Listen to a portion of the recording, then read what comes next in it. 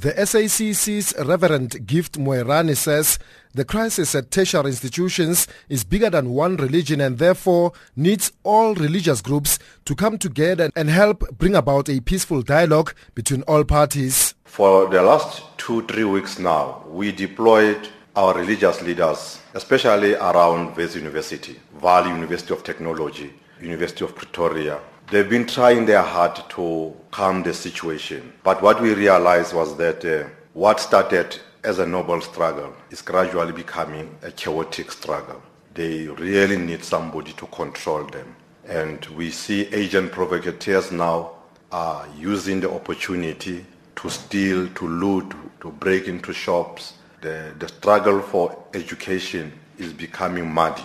So we need to say, what is the role of the religious community to demystify this problem that we are facing?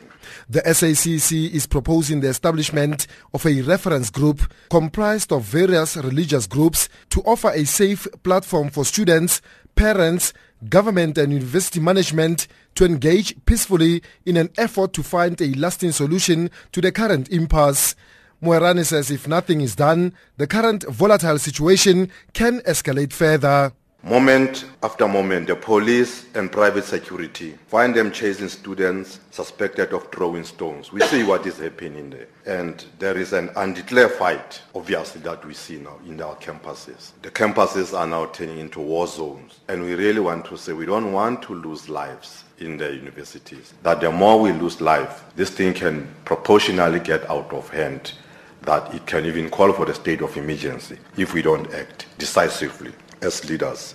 The SACC's Reverend Andre Bartlett says the major part of the problem to the student protest is lack of action from government. The government is only seeing it as a matter between management and students. They are standing on the sidelines, making some noises, but not really acting, not really intervening. So you get the idea, the impression that they see it as a problem between management and students, which it is not.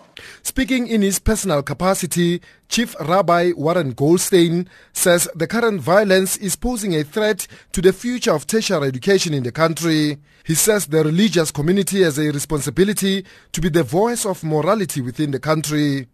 We need to take moral positions, and there's a moral position which says, number one, no violence. In a free society, there's never a justification for violence.